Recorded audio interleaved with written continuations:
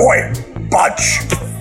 In this episode of Budge, How to Fudge Being Human, we talked to former politician and Premier Rob Borbidge to get a behind-the-scenes view on how our political system really works and why we allow human history to repeat itself through the rise of political polarisation.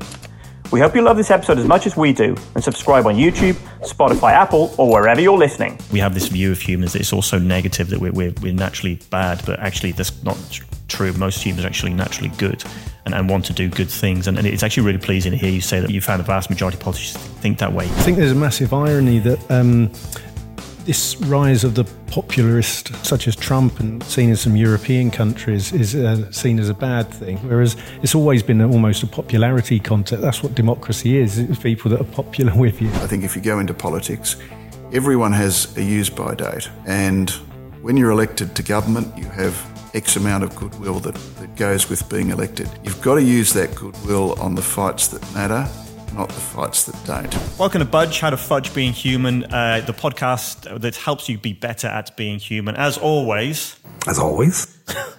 joined by Dr. Derek Oppen. How are you, mate? It's like you're resigned to it. It's like a bad smell. Hello, yes, I'm delighted to be here, Paul. And you're more delighted than that to have Rob Borbidge with us, former Premier of Queensland.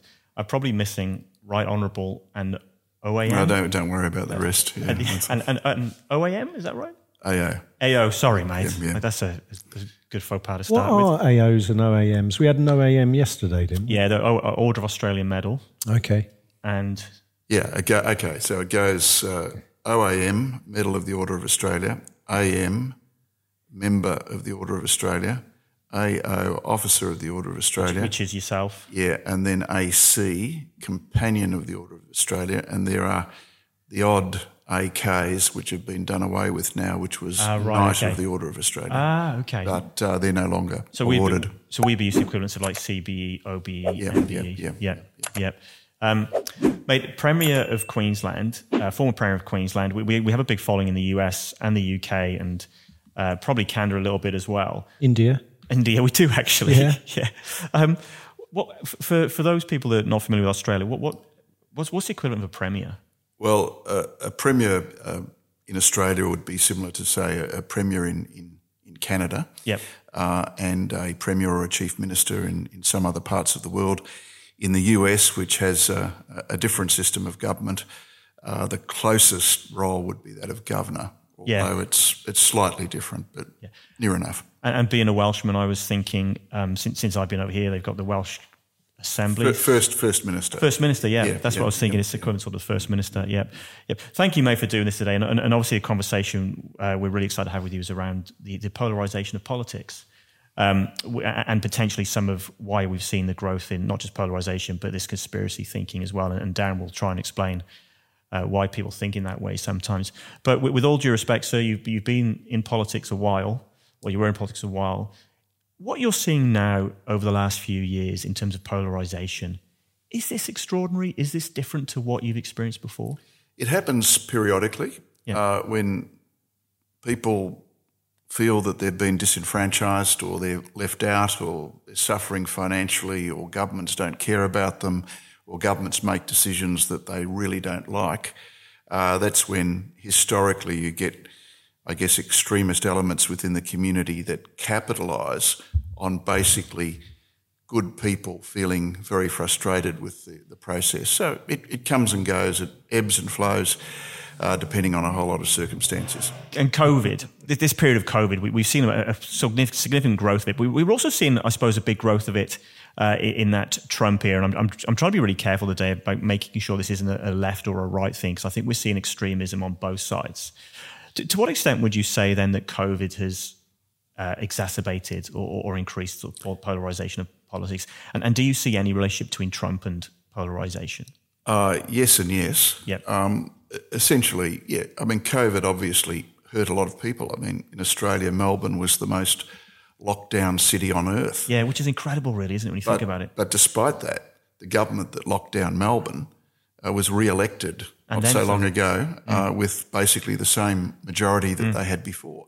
So COVID and these big issues, they do feed into conspiracy theories. They do alienate people, and certain people with aims or objectives that aren't always honourable will feed on them. And one of the big challenges, I think, for politicians these days has been the incredible growth in social media. Yeah. The Twitter sphere, Facebook, everyone is now an expert, everyone has an opinion. And very often the decisions that you've got to take in politics, the responsible decisions that have to be taken, are not always popular. And governing by the popular will of the day, which is the snapshot, if you like, a photograph of what people think at one point in time, can lead to very bad government.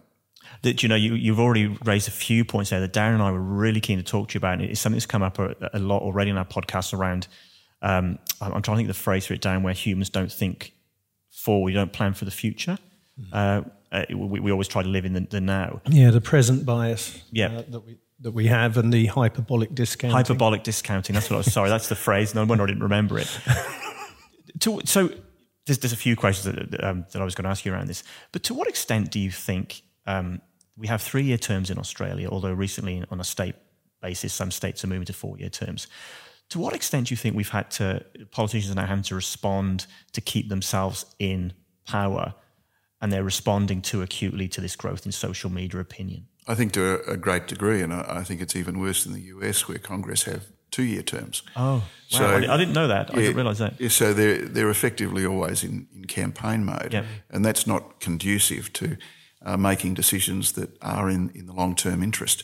I generally speaking, I think 3-year terms work pretty well. The trend in Australia is to go to 4. I think in the UK it's 5, but they normally have an election in every year 4. Half an hour or so. Yeah. These things happen. Yeah. But I also think it's important in the political process. And I'm not a great believer in fixed terms, because circumstances can always arise where a government of the day may need a new mandate. Yep. It could be a pandemic, or it could be a war, heaven forbid, or it could be some other terrible catastrophe where extreme measures that were never part of the political agenda have to be implemented. And certainly under the Westminster system, there's been a view over the years that if that happens, then governments should really go to the people and say, look, this is what we're planning to do to deal with this particular issue, and seek a mandate. The other part of that for me is we obviously went to fixed terms because it's a way of stopping political parties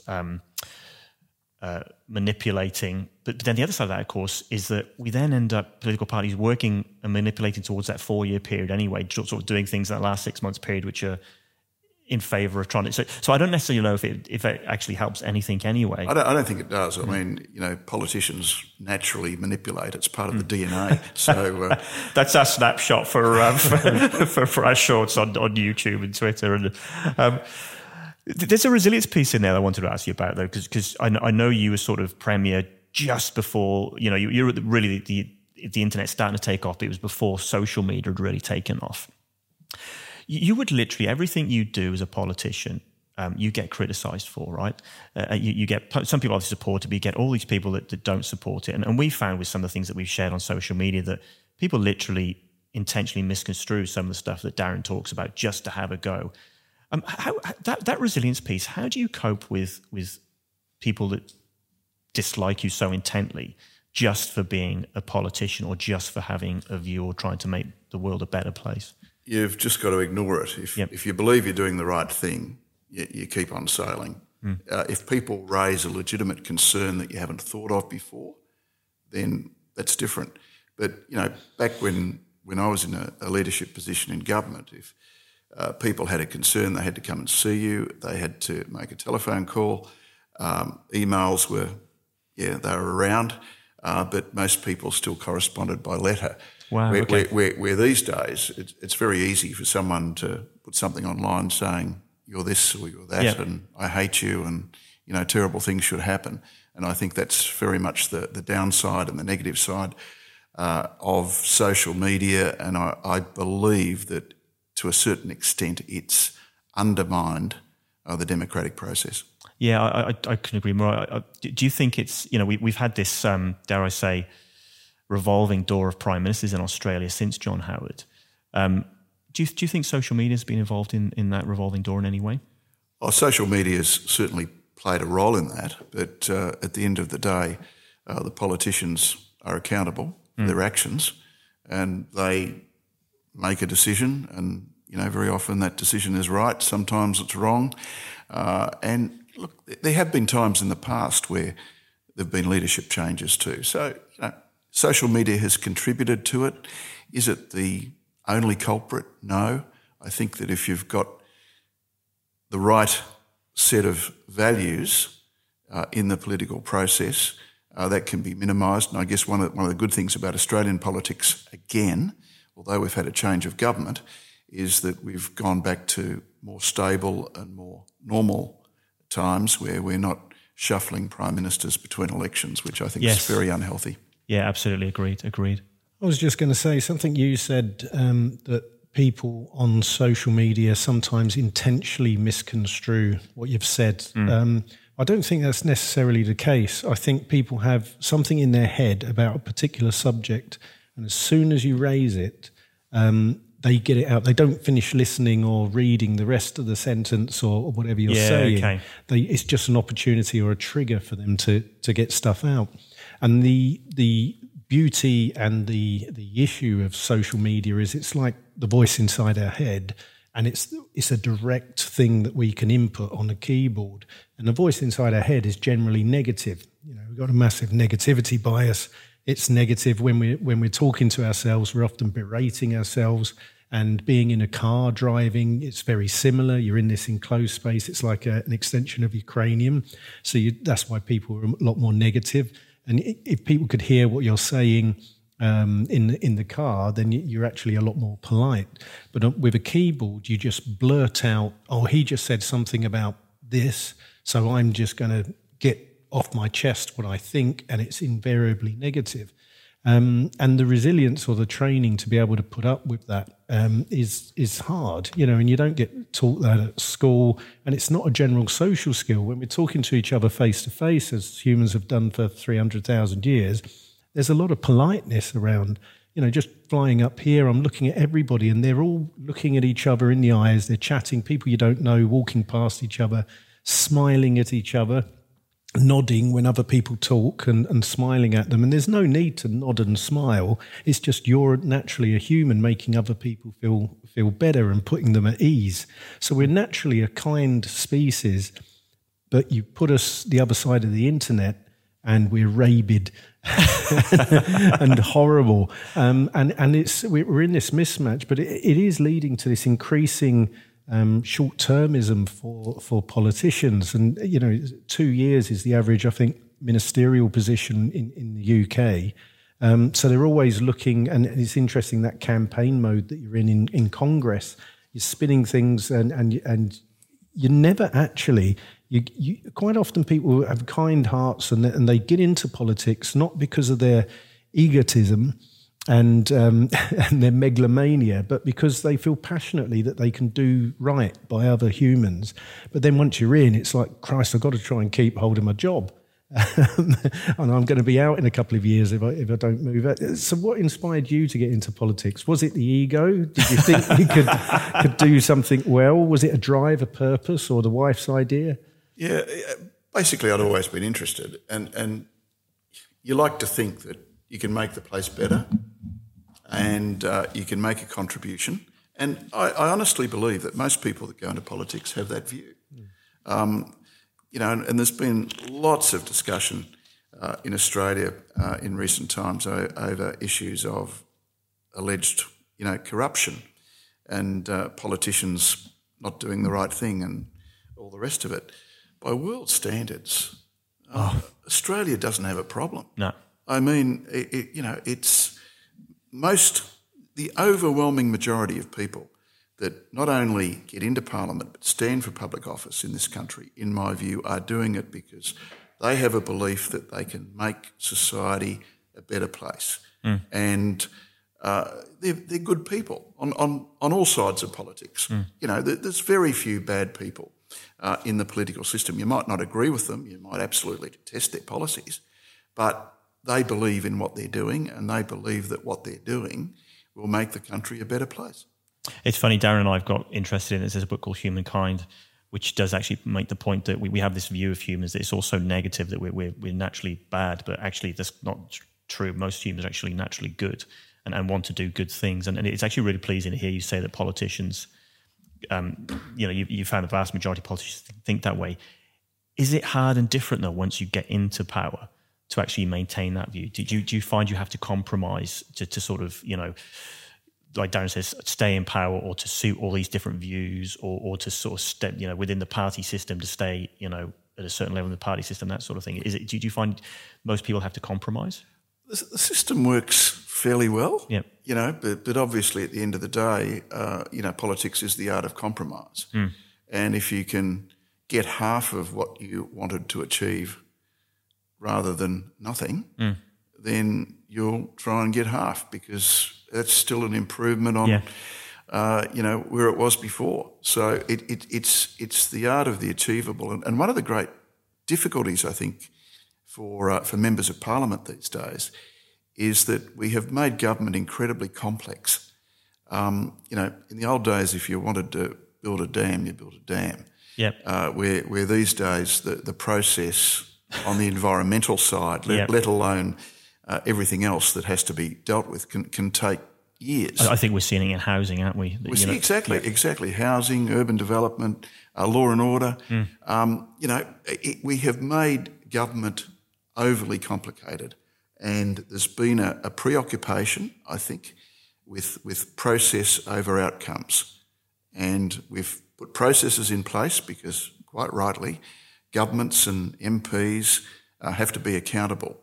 But if you get that out of balance, or you go too far one way, it can make it very difficult to get outcomes in a timely manner that people expect. And if they don't get those outcomes in the timely manner that they expect, they really get cheesed off in the political process, and they say, well, what's the point? Yeah, absolutely. I just wanted to return just briefly to the social media piece. What I forgot to ask you was, do you think the way you governed would be different to how you governed back then, given this rise of social media since you were Premier? I fear so, yeah. I mean, you can't, it's very hard to ignore. Yeah. It's very hard to ignore.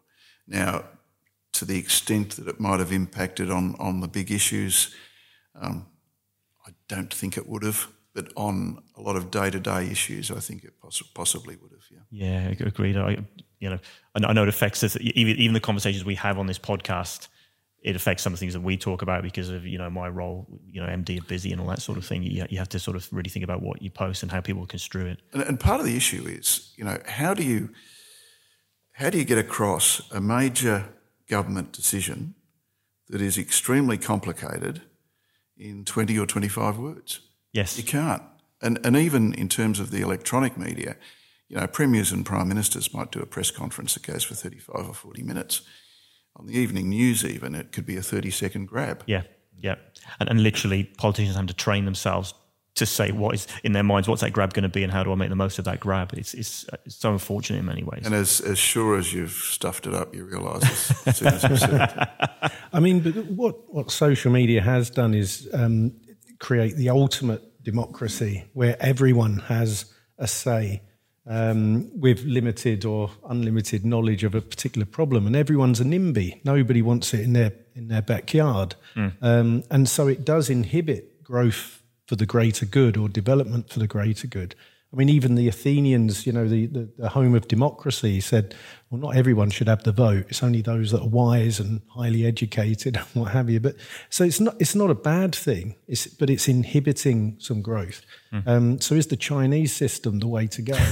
Well, it's interesting. There was that famous speech by Edmund Burke to the voters of Bristol, back in the 1830s or whenever it was.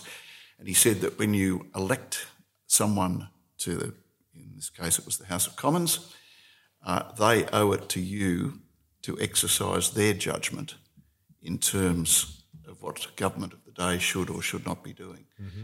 So that's a variation on the theme that was Edmund Burke was regarded as one of the great contributors to the development of Westminster. the Westminster democracy as we now know it. And I think not long after that famous speech, he managed to lose his seat. So. Right. I think, but there's a place for AI in this, I think, in judging what is for the greater good and what should be the roots of, crunching data. Well, we just run people's views through AI and determine what's the policy. If they can manage investment decisions and healthcare interventions, they should be really running the country. I want to talk a bit more about this, AI. Yeah. Scare. Even AI, those people politicized. Have you seen this? It's the ChatGPT. They run some research where effectively he was able to sort of write a very nice poem about Biden, but had nothing he was able to write about Trump because it was based on what it effectively reviews the internet. So it's naturally leaning towards the left apparently. So we even have to be really careful with development of AI in terms of its view of the world. Yeah, and that brings me. I sort of mentioned Trump earlier on, and this is where we will get absolutely harassed on social media. To what extent do you think the Trump experience affected polarization of politics and continues to? Oh, I think massively. Yeah, and I don't think it's going to go away anytime soon. And it's something that I love America and I've spent a lot of time there, but it's something that obviously happened under the American system, but a lot more difficult for it to occur under the Westminster system, where effectively one person can totally control a political Which is party. so ironic, that, isn't it? Because the American system is designed not to do that. In Westminster, of course, we rely on sort of an unelected person maintaining sort of the balance. Yet I find it fascinating the presidential American system ended up with this situation. Well, the American Revolution was all about getting away from absolute monarchy. Yeah. And the irony. Yeah, the irony of it all is quite and I mean there are differences and you will get people having more extreme opinions on both the left and the right when they're disenfranchised, when they feel that they've left out of the process. And that's the great danger. I mean, in Australia, we've been by and large pretty lucky. Elections here are mostly won and lost in the middle. Yeah. And if the Labor Party goes too far to the left, they get the boot. And if the Liberal National Party goes too far to the right, they'll get the boot because, Australia's a fairly egalitarian society. But in those other democracies where you have greater extremes, there's always the risk of someone from the left or the right, if you like, doing things that basically contribute to that enormous polarisation. Yeah, so we should probably explain that liberal, of course, in Australian context means conservative in most other Western democracies. I was just going to say, I think there's a massive irony that this rise of the popularist, is that the right word, such as Trump and seen in some European countries, is seen as a bad thing. And I think there was that study in Africa where they showed people pictures of all the presidents throughout time of the United States, and they knew nothing about them. But they picked the winner, I think it was 90% of the time, just on looking at the pictures of the two opposing Democrats and Republicans. But the reason why people have gone for that is because of themselves, these populist people, is because politicians are so harangued on social media that people, when politicians are in front of cameras and quoting, they're so straitjacketed, they're so media briefed that they can't say this or that, and they have to be so middle of the road and almost, bland in what they say.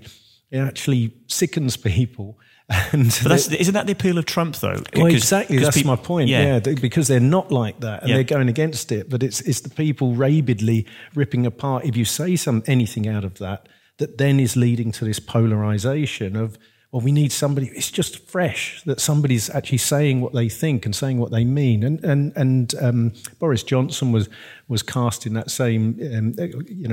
People said he's a populist leader, but he was a bit, but he's nowhere near where we were with Trump. I find it interesting. So we've created the same people that created the situation of politicians feeling straitjacketed in what they say and to some extent what they do, then rebel against that. Because They want these extreme people that are more outspoken and saying what they think, because they miss that. And the people they're looking at, the media savvy politicians, just seem boring and insincere and unauthentic. I think that's right. People will galvanise around a strong leader, whether that leader be of the left or the right. There's no doubt about that. And because what was fascinating, of course, was I think it was 2016 when Bernie Sanders got to the final two against Hillary, didn't he, in the democratic process? That his people that supported Sanders, many of them were known to jump to Trump because of that anti-establishment persona they both had. When, of course, it's so counterintuitive, you think they would just go, okay, well, we'll support Clinton now. But in fact, they went the anti-establishment path because people are so feeling disenfranchised with, decision making, I guess. Yeah. You said we haven't really experienced it in the Westminster system, which correct me if I'm wrong, Rob. Obviously, Australia, the UK, New Zealand, Canada would all have that sort of similar sort of system. Do you think we are relatively safe from that sort of rise of a populist leader? I think the Westminster system provides, or the evolution of the Westminster system, because obviously all the old British colonies that are now independent have evolved and adopted variations to the theme. But the Westminster system in itself has protections that, in my view, the American Republic does not have. And it's a lot more difficult for one person to basically have total control of a government under a Westminster system than it is under a Republican system. And that's not just in the US. If you look at anywhere where there's a republic, there are lots of examples where basically democracy has been devalued. Yeah, and it's funny, I've heard an opinion. When we've had those periods in the UK, you had the Conservatives, you had the Liberal Democrats having to run together with Cameron and Clegg for a period. And in Australia, of course, did we have a minority government at one point? Or yes, we had the Gillard government governed with the support of a couple of independents. Gillard Rudd. That's it. And we had to rely on the Senate as well. And you hear people express the view that they liked the fact that politicians had to negotiate effectively and do a lot more discussion around decision making than when they have the full control. It's an interesting characteristic of Australian politics. People will vote differently in the Senate than they will in the House because they don't want the government to have total control. It's fascinating. They want a break on government. And you find the same thing that when you get, say, a Labour government now federally, people then vote differently on a state basis because they don't like the idea of having the same federal and state-based governments. People want a sense of balance, Yeah. So, Robert, what I wanted to ask, though, on a personal or sort of real basis, what was it like, having been in opposition, to suddenly walk through the door and sit down at the desk as Premier? Was it, wow, this is totally different? Or was there a system there that you just eased into and people showed you around and you could sort of run it seamlessly? Well, I guess I was fortunate in that I had been in government before as a minister, and then we went back into opposition and we had some years in opposition and then into government. But you walk into the office and the public servants give you the book, and the book will be the book of issues and problems and... Is it literally that, a book of these are things we need fixed or something? It's basically, it's probably electronic these days, but it was, okay, you're now the Premier. These are your entitlements. This is how you get a car. This is how you get to the office. These are your staff entitlements. This is your department, and also these are the issues confronting the government that are still in the in tray from the government that's just departed. And governments that think they're about to depart sometimes leave a lot of the big issues for the incoming government. That's like all of December. That's a 2023 problem. That's right. The in tray. Yeah, that's a next government problem. What did you actually prefer, being in opposition or being in power? Because they've both got advantages and disadvantages. Yeah, certainly being in government.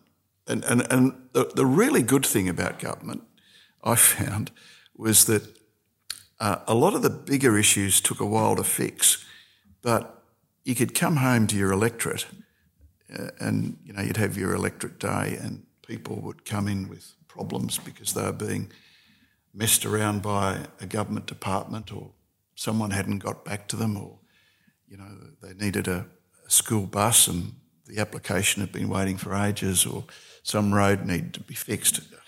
Gee, when you're a premier, it was easy. Really?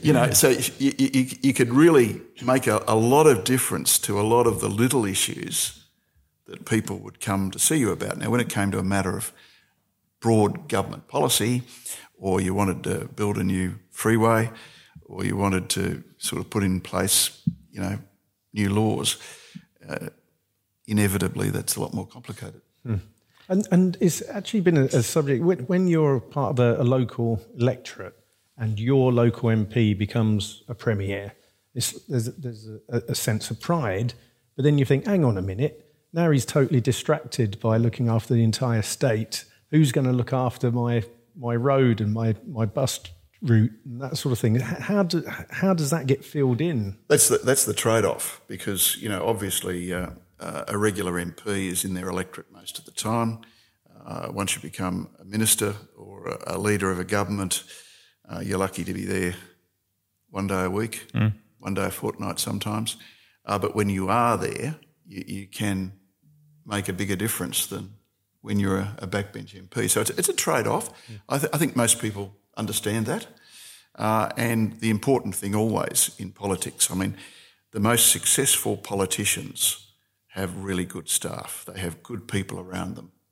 And if they've got good people around them that can act on their behalf, keep them informed as to what they're doing and what the problems are, refer or defer to them as necessary, then you can manage it. And I was lucky. I had tremendous staff. Fascinating. One of the things we've been talking about on the podcast, we spoke with Nikki Hudson, who was the Hockey-Roo captain. She won the Olympic gold in Sydney in 2000. We were talking about life after that amazing success. You were premier, the most powerful man in Queensland, which of course is the best, finest state in Australia.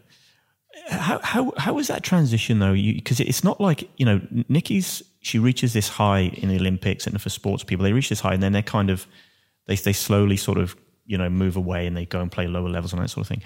But for yourself, it's literally a case, you lose the election, you're no longer premier. And of course, there's an expectation on whoever's leading any party, whether it's as prime minister or premier or whoever, to then step back. And it's a very sudden end to sort of, the very top of your career. How did you handle that, Rob? And was that a challenging sort of transition process? All of a sudden, the phone stops ringing. Yeah. But it has its upsides. You can go and go on more holidays, and you can go to the movies, and you can go to the shops without having police protection, and and I think you've got to be realistic. I think if you go into politics, everyone has a use-by date, and when you're elected to government, you have X amount of goodwill that goes with being elected. You've got to use that goodwill on the fights that matter, not the fights that don't. Yeah. And sooner or later, you'll use up that goodwill and the time will come to leave the stage. Yeah. And I think, you've just got to accept that's the way it is. Do the best you can when you're there. And when you leave, for heaven's sake, don't keep telling those that follow you everything they're doing wrong. No, Ray, you're doing it wrong. Which is a particularly bad trait. It really is. In politics generally, where look, if a new government does something and they criticise you or something that you've done as Premier or Prime Minister or President, then obviously you've got a perfect right to defend your record and what you did. But, this continual sniping that we see sometimes in some jurisdictions is disappointing. Fat lady sings, get off the stage. And even more so, don't deny that you didn't lose the election as well. Would be the other thing. During your period as Premier and leading Queensland, you actually had to deal with the rise of what I would call a populist party It was the rise of One Nation, which is still around today and has got itself very closely connected to this conspiracy theory, anti-vaccine sort of mob. How challenging was that to manage? Because that was a very new thing, I assume. We hadn't probably seen that, since the 1930s type, party coming along. That was a very different challenge for you as Premier. How do you go about sort of thinking through responding to the growth of that?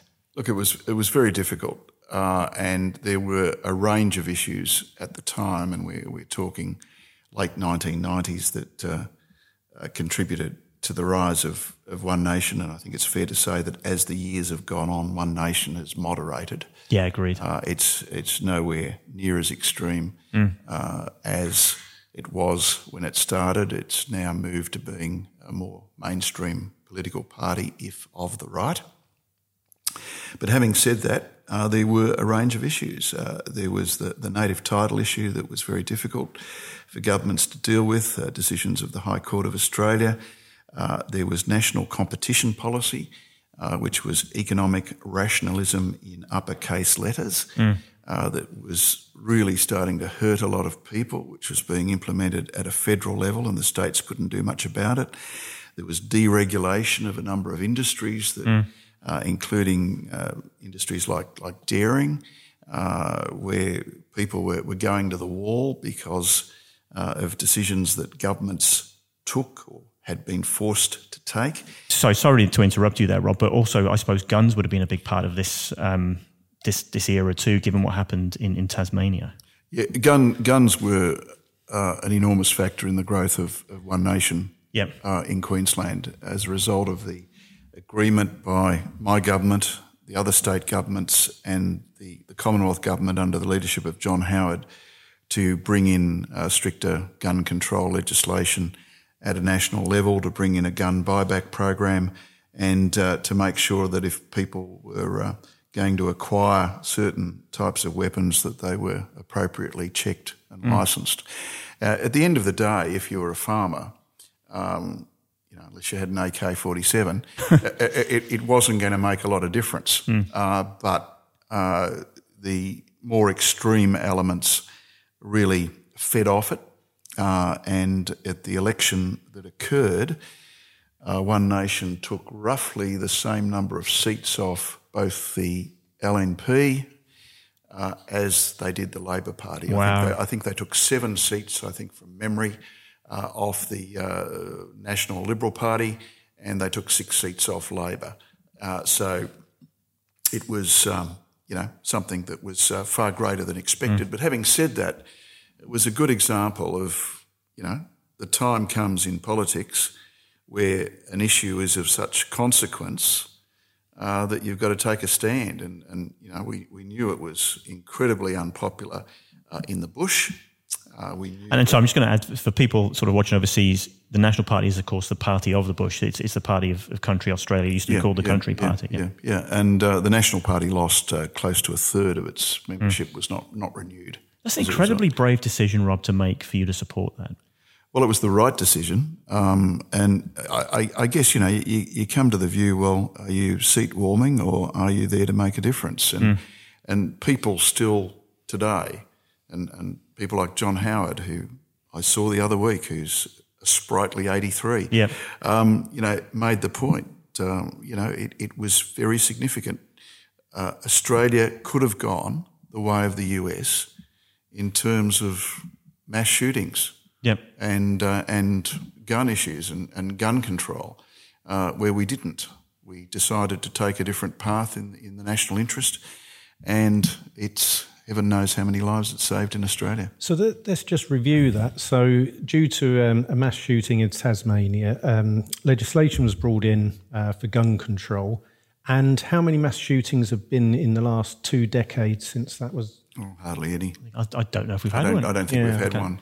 There was the incident out on the Western Downs in Queensland just recently where police were ambushed by 3 right-wing extremists, but that was a concerted, that's been labelled effectively a domestic terrorist attack on police.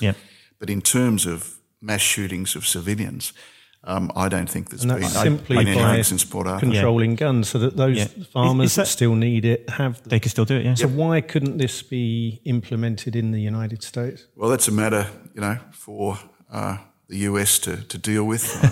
I know that successive US governments have tried even the most basic measures, such as checking if anyone has a mental health record before they can be issued with not just an ordinary gun, but a gun that can do a fair bit of damage. And there are parts in the US where they can't even get that through. So I guess it's one of those issues where, Australia and America in many respects are quite similar, and in some respects we're quite different. Yep. And gun control is one of those areas where, thankfully, we are quite different to the US. Yeah, and Canada the same as us. They literally the other day just went, we're banning handguns, and that was a left-wing government. For me, that's probably, in my mind, Rob, yourself and John Howard. I'm very passionate about gun control. So for me, your time in power, and also John Howard's, for me, it's probably the greatest thing you guys did. Did you regard it as that, or is there something else you have in mind that you think, that was my greatest achievement? Look, I think in terms of the long-term well-being of society, that was John Howard's lasting legacy, and I was fortunate to have been able to play a part in it as a state premier that supported what he was doing and could put through the necessary legislation at state level to complement the federal legislation. And congratulations, mate. I know it was a huge thing, and you probably don't get enough credit for literally the lives that have been saved. And I get very passionate about the America thing, both in terms of healthcare and gun control. That it doesn't compute in my brain as to why they don't do anything about it, and why they keep letting children die in schools. It was such a huge step, which probably brings us back to polarization one more time. We'll sort of round things out this conversation with that. There's some fascinating statistics around this that in America, that when they have Thanksgiving, if you invite somebody with a different opposing view to your political view to your Thanksgiving dinner, on average it's nearly an hour shorter than a Thanksgiving dinner, because they just go, you know what, this is too hard. In Australia, you have the same thing. It's that bloke at the barbecue that decides, you know what, you're left wing, I want to talk about the right. You're right wing, I want to talk about the left. What do we do, mate? What can we do? We have this cognitive dissonance thing, Darren, which makes it so hard to convince people of an opposing view to actually listen to your view or come round. It's very hard to make people change their minds. What do we do, Rob, to ensure that we do have proper debate and discussions over key issues, and we actually do listen to each other? I think it's a matter of keeping the discussion as civil as you possibly can, and sometimes you've just got to agree to disagree. Yep. But do it in the best possible manner. And one of the interesting things about politics is, particularly in the Westminster system, people look at our question time, which doesn't exist in the US, but where, the Prime Minister or the Premier and the ministers all have to answer questions, nice rigged questions from the government and hostile questions from the opposition. But that's the theatre of Parliament. But if you sat in the chamber for the 12 or 14 hours a day that Parliament might sit, what is surprising is how much both sides of politics agree. So question time is a place of conflict, but very often Parliament itself, it does happen. Opposition amendments will be accepted by the government to legislation. So, it's not quite as dire as the public perception, because people see Parliament as question time where, the government and the opposition are throwing insults across the chamber to one another. As Paul Keating said, well, it's still better than throwing grenades across the street, which is what happens in some countries. Did you have friendships on either side of politics? Yeah, absolutely. Yeah. Some of the best friends you find are on the other side. Yeah. And that's, very often the case in Parliament, even after question time, where you've been basically done over by the opposition. They'll come around later and say, well, got you there, didn't we? And say, well, we better go and have a drink. Look, that's the theatre of the place. Yeah. But most of the work of Parliament is done during the committee stages and during debate on legislation. And most of the time, governments and oppositions agree. I find it fascinating looking at leadership throughout history and leaders that people want strong, powerful, confident leaders. People like to have that security of being led by somebody. But invariably those leaders, be it Churchill or whomever, flip and do 180s, and they're psychologically flexible as well, and people still follow them through that.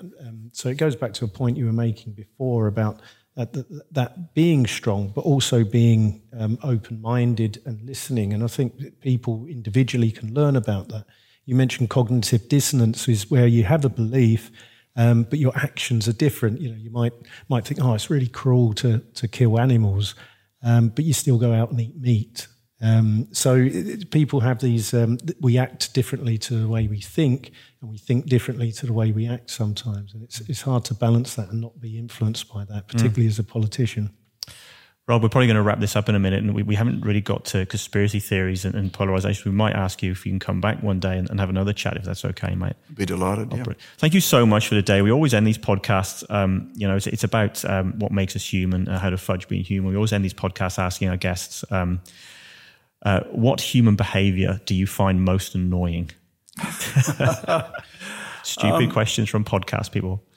Yeah, okay. I think probably, and it can happen when you're driving, or it can happen in a lift, or it can happen in the street, if you display good manners, say you're driving down the road and there's a car trying to merge, yep, and you really don't have to give way, but you slow down a bit so they can. If they don't sort of say thank you or wave, it's just if people don't say thanks when you've done something for them, that really annoys me. Yeah. I used to get really cranky when you hold the door for someone, they just walk through. As if you're same thing. I'm a doorman. Don't even tip you. Don't even tip. Chase after with my flat cap. But actually, it's something you mentioned there. I noticed the last couple of months in the US I've spent there that they have these four-way junctions, a really commonplace that you don't have in... They're insane. Put a roundabout. They are, but what you notice is it conditions you to be really polite. And people stop, and the idea is the first person that arrived there goes. And you might get a hoon, as we call him in Australia, just screech up in their Mustang, but then they go, oh, after you. And I think American society is generally really polite. And we noticed it even in the queues in Disneyland, which were orderly, and people would go, oh, terribly sorry, after you. And the Americans were probably the politest people I've come across. And I think it's conditioned by this sort of thing, stopping at junctions and saying, oh, after you, thank you, that sort of thing. And they're really good at that. Yep. So you'd like it. You should just hang around in junctions in the United States. Okay, I might do that. Please, yeah. Rob, thank you so much for coming on today. Really appreciate it, mate. Pleasure. And if you enjoyed what we're talking about, make sure you subscribe on YouTube and also connect with us in our Facebook group, LinkedIn and TikTok. And we're out every Tuesday morning, 7 a.m. Australian Eastern Standard Time. Thank you. And thank you, Darren, as always, too. Cheers, guys. Oi, budge!